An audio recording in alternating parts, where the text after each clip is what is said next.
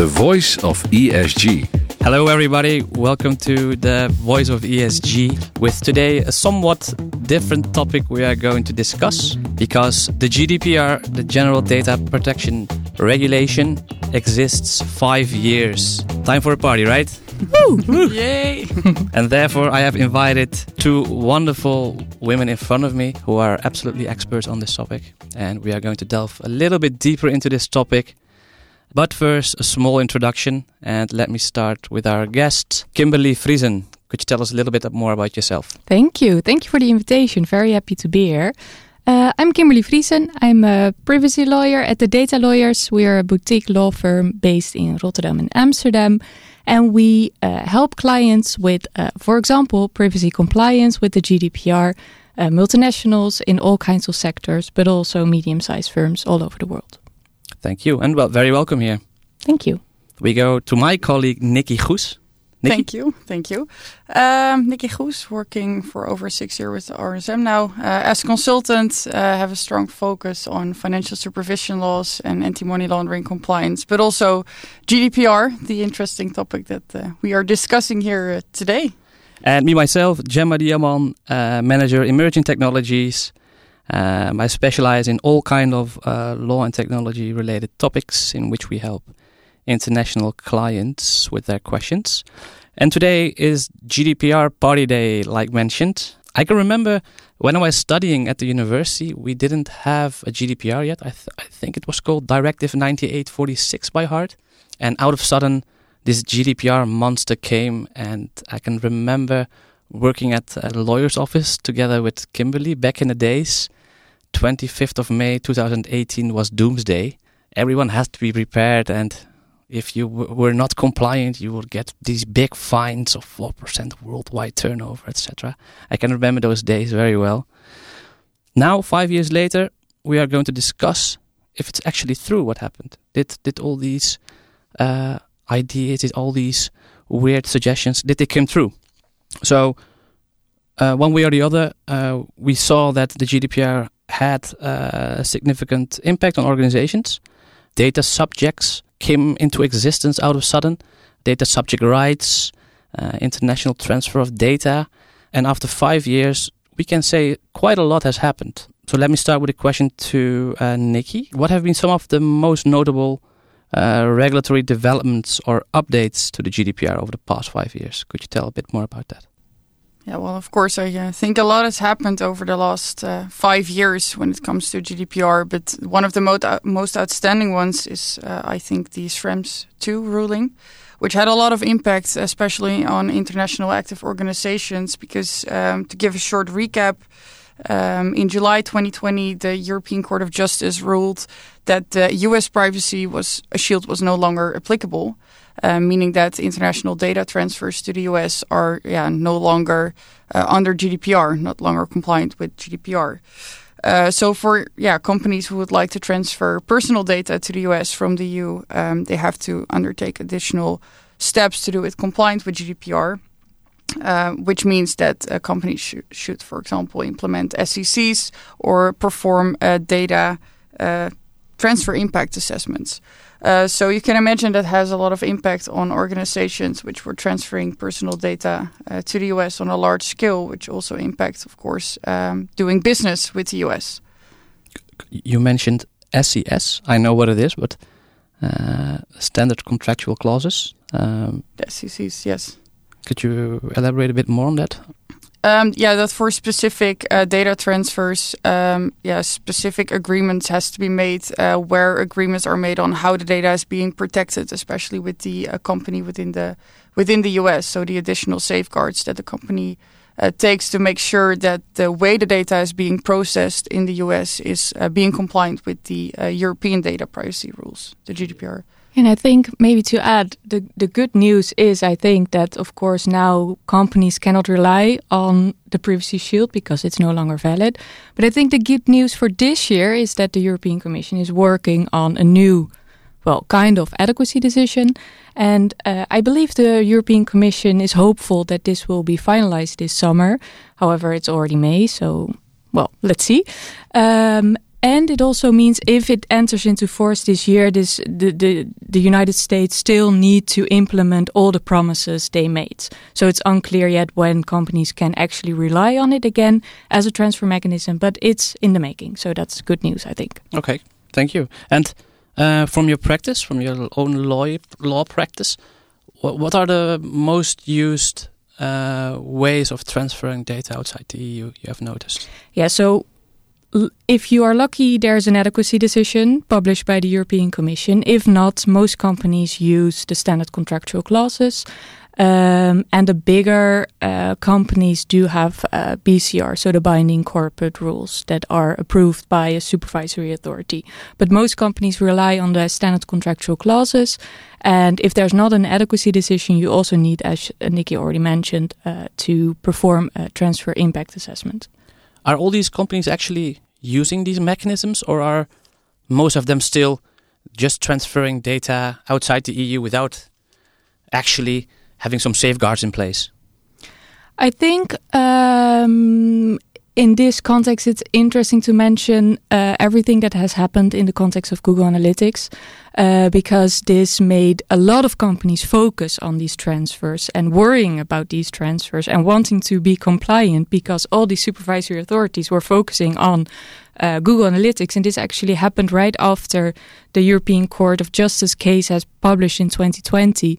The organization None of Your Business, NOIB, filed 101 complaints all over Europe with respect to international transfers, and specifically in the context of Google Analytics. And this every supervisory authority actually has to respond to a complaint. So they had to say something about whether the use of Google Analytics and the international transfers in that context are compliant.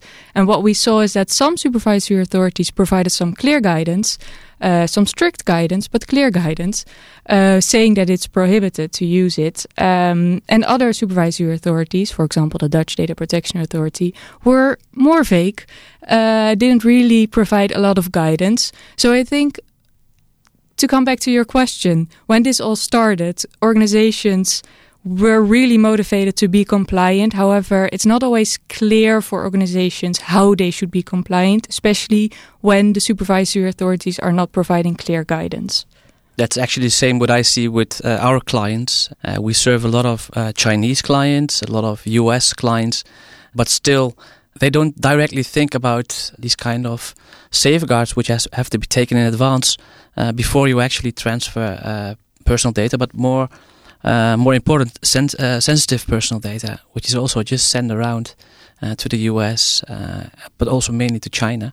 So what I see is there's an uprise in sudden GDPR questions because we see more and more Asian companies slowly coming towards Europe mainland. So the GDPR is quite a new topic for them, and a good way to help them with having transfer data in a compliant manner.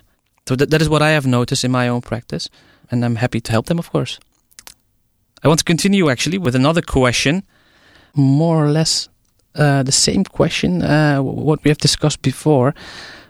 I'm quite curious about what we see with the authorities, with the data protection authorities, right? So we are now 5 years into implementation. We have seen quite some significant fines. I want to zoom in a little bit more into that. Let's say, Kimberly, last 5 years. Yeah. So I think what you already mentioned when we were working together, when the GDPR was introduced, all companies were in a hurry. We have to be compliant before May 2018. We had a lot of work to do.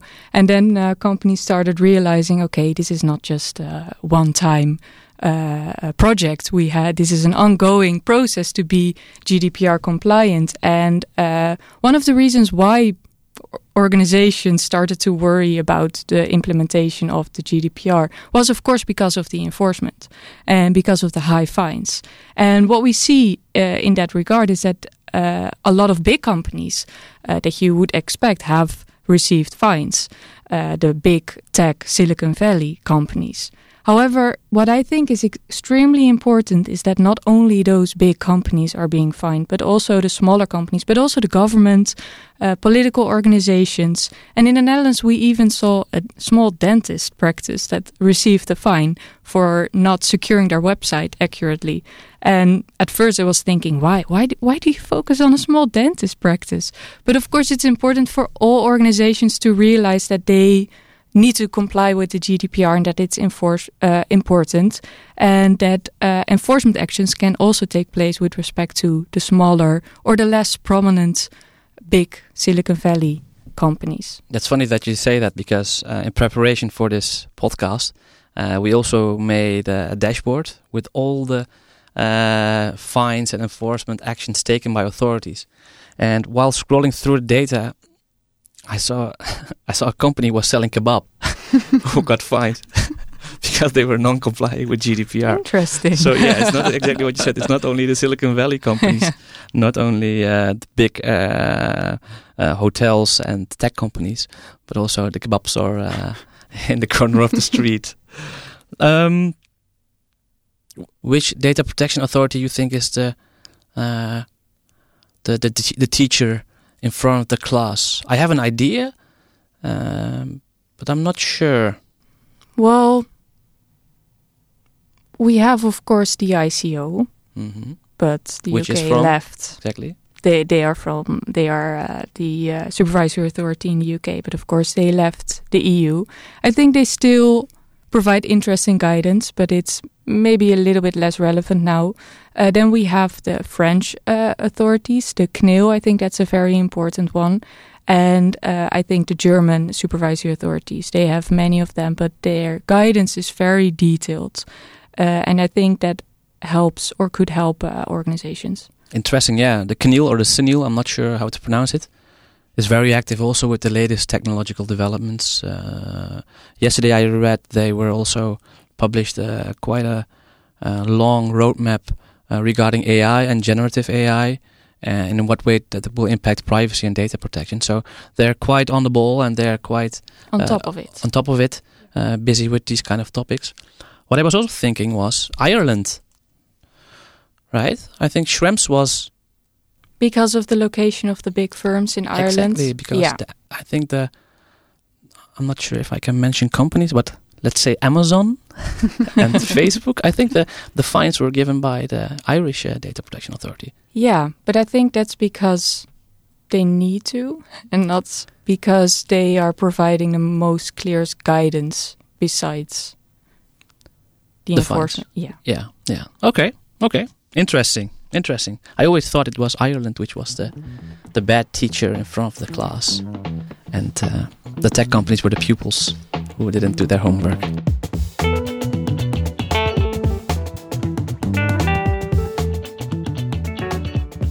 Okay, let's continue.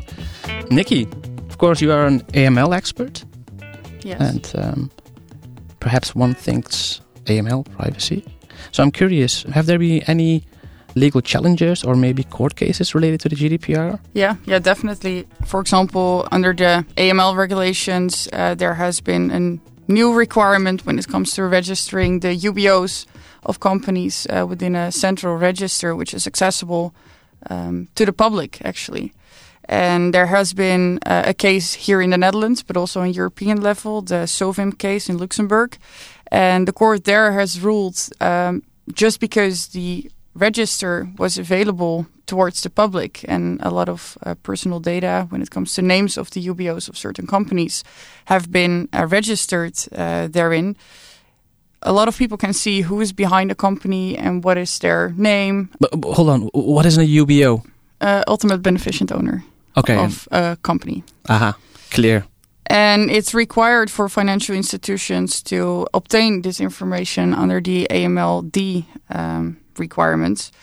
And because it's a violation of the personal data being accessible towards the public, the European Court of Justice has ruled that it's not a violation that can be justified because of the legal obligations of those financial institutions.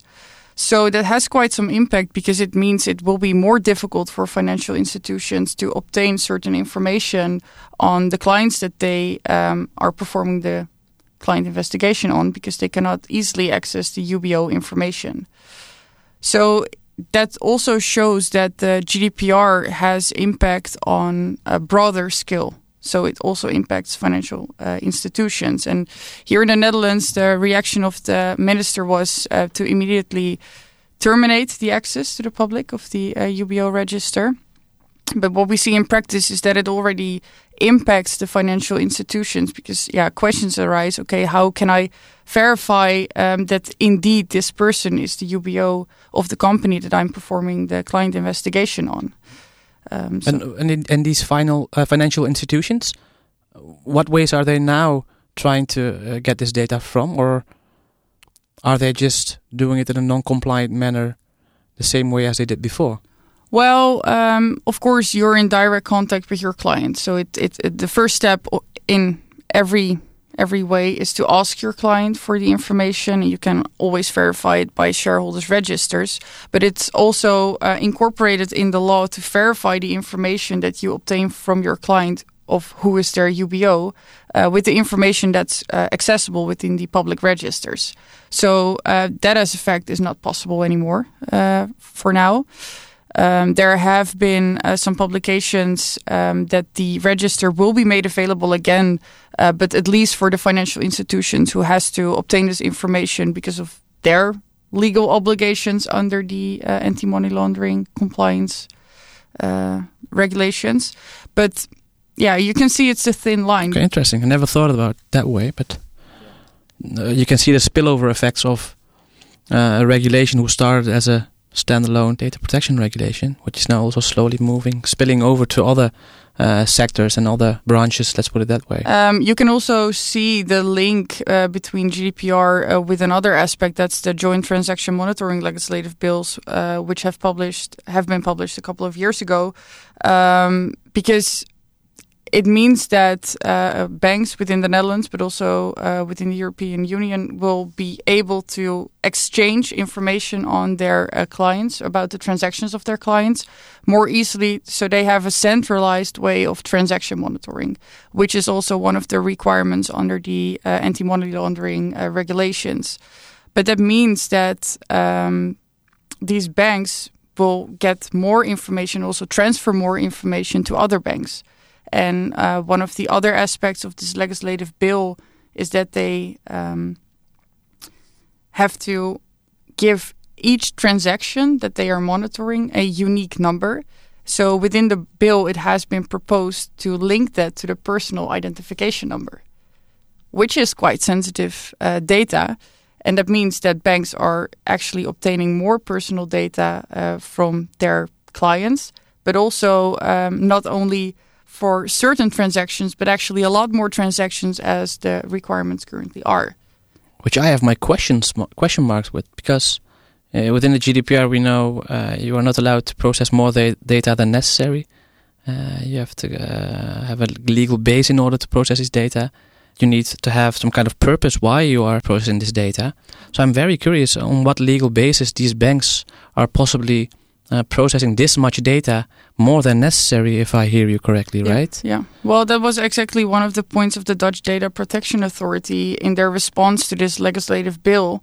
At least within the legislative bill, it is mentioned that there are certain additional requirements when it comes to obtaining this extra personal data, but also they should only use this data, of course, for the specific purpose, and that's only matching a transaction with a specific person. And that also means that they have to undertake additional safeguards within the legislative bill. It was also discussed that, for example, the data should be pseudonymized and encrypted, and make sure that only the persons who actually need to have access to this data can have access and no more. That's Kimberly. Now, 5 years later, what do you think was the most impressive court case you saw regarding the GDPR? Well, what I think is an interesting court case, or the court cases, I think of course, data subjects are allowed to claim damages based on the GDPR, and there have been several court cases where the court decided that the data subject was had the right to receive those damages. They were not that high. The compensation they would be getting, it was about €100 to 250 euros or 500 euros. And the question is and was whether if an infringement of the GDPR has taken place, whether a data subject always has a right to claim damages. And it's interesting that actually this month, the 4th of May, the European Court of Justice decided that it's not always if the GDPR has been infringed that the data subject has a right for financial compensation. It also set out that, or stipulated that local member states can decide how it's decided when a data subject has a right for financial damages. But it's not always the case if an infringement takes place, a data subject has a right for financial compensation. And I think this is good news for the organizations. Yeah, it's some kind of carte blanche for the companies. They can go a little cross the line, living on the edge, let's put it that way, process a little bit more than the law states, and in the end they will still have, at least they have the chance not being fined for it. That's how I read it. Well, I think it depends on how a member state or the court will be deciding when a data subject has a right for financial compensation. And that's not clear yet. So I think it depends how this will be implemented. After 5 years, I have to say, it has become some kind of normal. All these court cases, all these infringements, all these enforcement activities. I couldn't pick one, I should say. What I find intriguing and interesting is the GDPR actually came out of the blue, let's put it that way. And it is a regulation which now almost every company knows what it is and what it does. And I didn't expect that back in the days. It started with lots of D-Day, 25th of May kind of marketing from many consultancy offices and law offices. And I thought that will fly away within a few months. But I still notice, even in our office, if we don't lock our laptop, you get a fine. From you have to bake a pie. Yeah, exactly. Yeah, it made people aware. And even in the smallest areas like our office, we have to give the pot €5 every time someone leaves a laptop open. And what do you do with the €5? Well, we're going to spend it, I think, within 2 weeks on a very nice lunch altogether. Yeah, nice. So these small actions make people aware, and I think that is the most important case for the GDPR. And I think it has accomplished its mission. Yeah, because of the enforcement, you mean that there have been actually high fines. But I also think that what I already mentioned a few minutes ago is that first I think companies were thinking, okay, this is a one-time project. We will introduce all the privacy statements, the standard documentation, but that it's actually an ongoing process. I mean, every business thinks of new services and products they want to introduce, and always it's necessary to check whether it's privacy compliant. But I also think so it's ongoing, so it will always, organizations will always be busy with privacy compliance. It's not a one-time thing. But I also think that customers became more aware, especially also in the COVID period, where on the one hand people were afraid of losing their jobs or their business or becoming ill. But on the other hand, processing personal data was a solution to this, or could be a solution to this, with the Corona Passport or the Corona app. So people started to see, okay, there is a very good purpose to process my personal data, and I'm afraid of COVID, but I'm also afraid to lose my privacy. And I think that created a lot of privacy awareness for people, and that also makes that organizations want to be privacy proof, because their clients and their customers want them to be privacy proof. Yeah, and it does not stop, I think, with creating policies and procedures. As you already mentioned, the challenge that we have within the office when it comes to locking screens, it starts with the behavior of your own employees and embedding that within the company and make sure that everybody is aware why do we want to be compliant, but also see the importance and start with that proper training, but also the awareness of your own employees, what can happen if you do not lock your screen when it's not in the office, for example. Mm-hmm. Yeah, I fully agree. I have nothing to add, to be honest.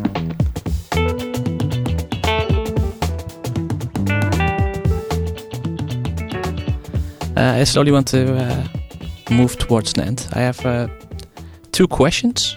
I think Nicky also has a question.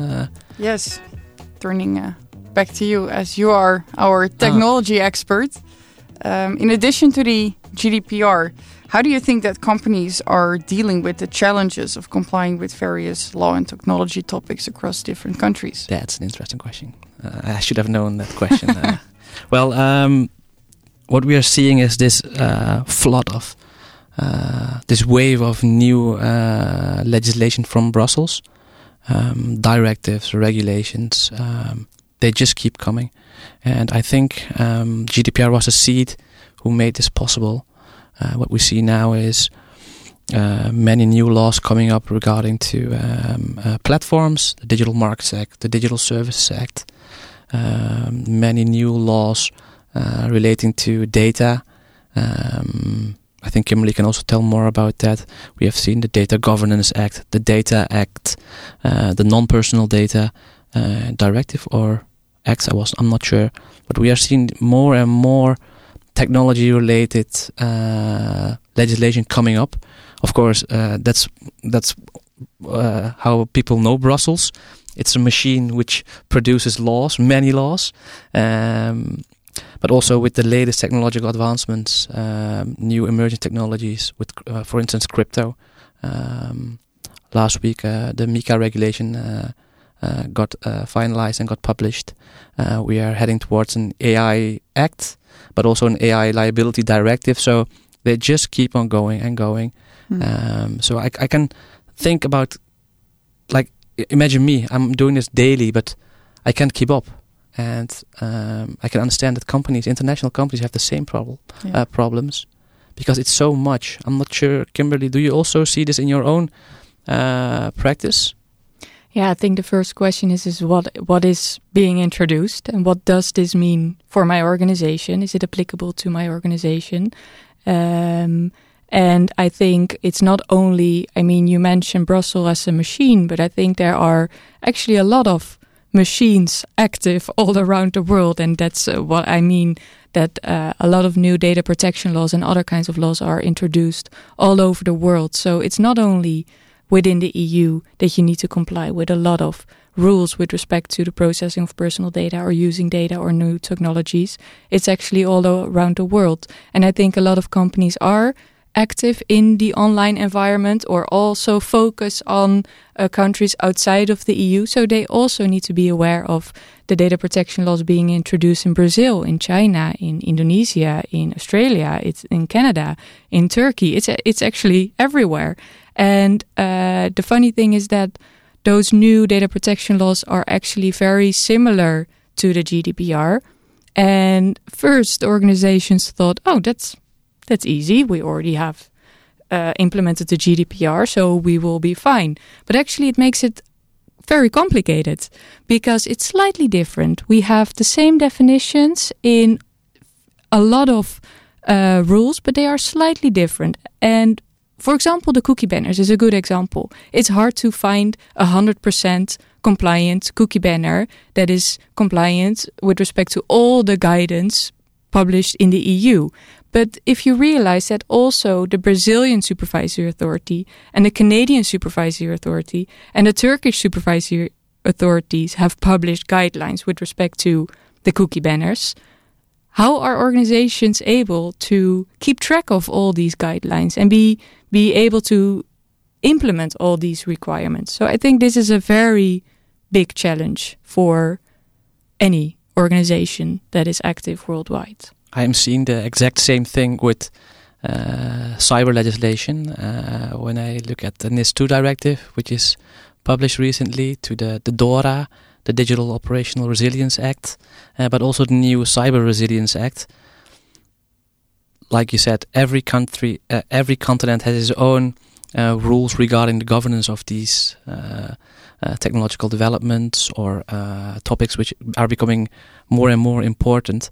So I understand the struggle of the companies, because it is quite hard to mimic in all country the same rules and same procedures for every company.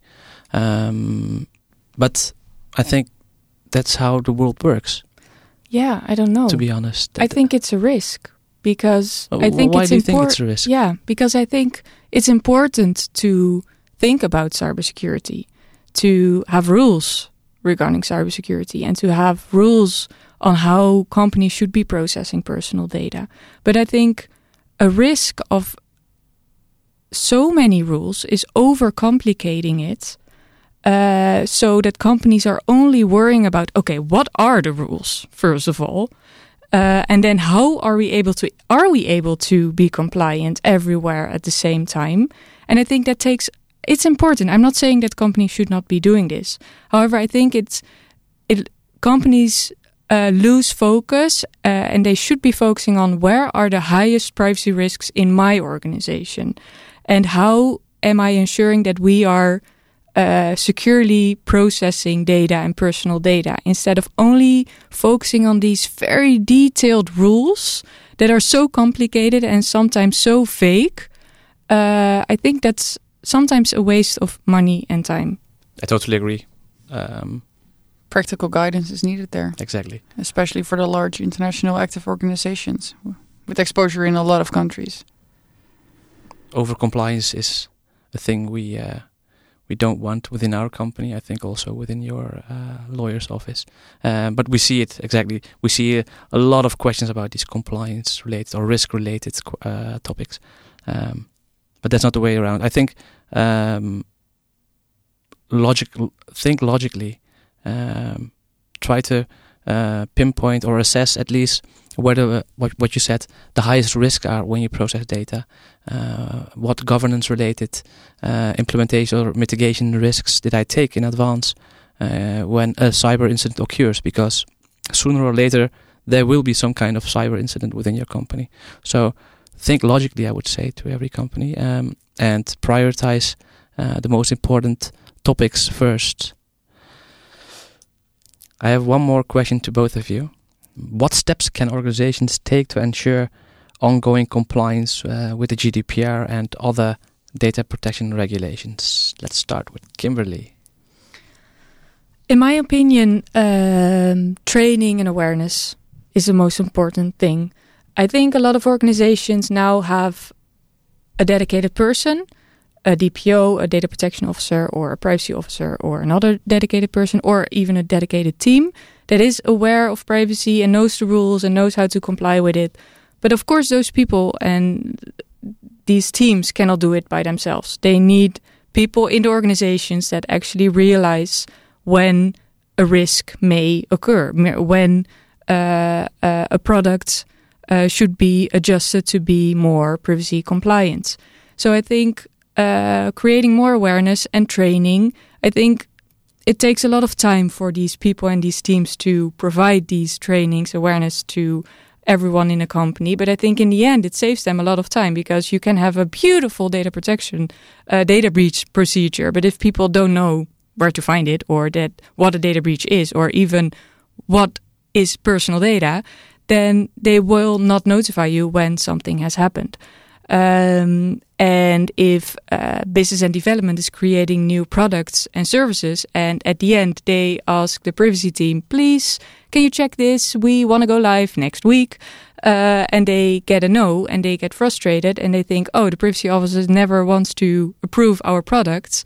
I think if they are more privacy aware, they will start developing products and services that are more privacy friendly. So more privacy by design. So I think training and awareness is one of the most important topics. So appropriate technical and organizational measures as mentioned in the GDPR. Okay, clear. And Nicky? Yeah, I fully agree. I think it indeed starts with training and awareness. And of course, you should have well-designed policies and procedures to map out what is required and how should you handle in certain situations and incorporate that within the governance of your organization. But it all starts with your employees, because you can have beautiful design policies, but if nobody knows where to find them and nobody knows what's actually the content and how should they handle, what's the use of your policy then? Then it's just a written tiger, so to speak. What I find obvious is that companies have to look in their own database and see what kind of data they all have. Because sometimes you walk into a company and you look into their database and there is data of years and years of age who have to be deleted for years ago, but is still swinging around. Yeah. So I think that is also a very easy and important step to take. Just have a look in your database, see what data and documents you have, and delete them if you don't need them. That would be my advice actually to all companies. Yeah, I agree. And making people aware can already start with baking a pie and bringing it to the office if you do not look your screen. So. These are nice words to close this conversation.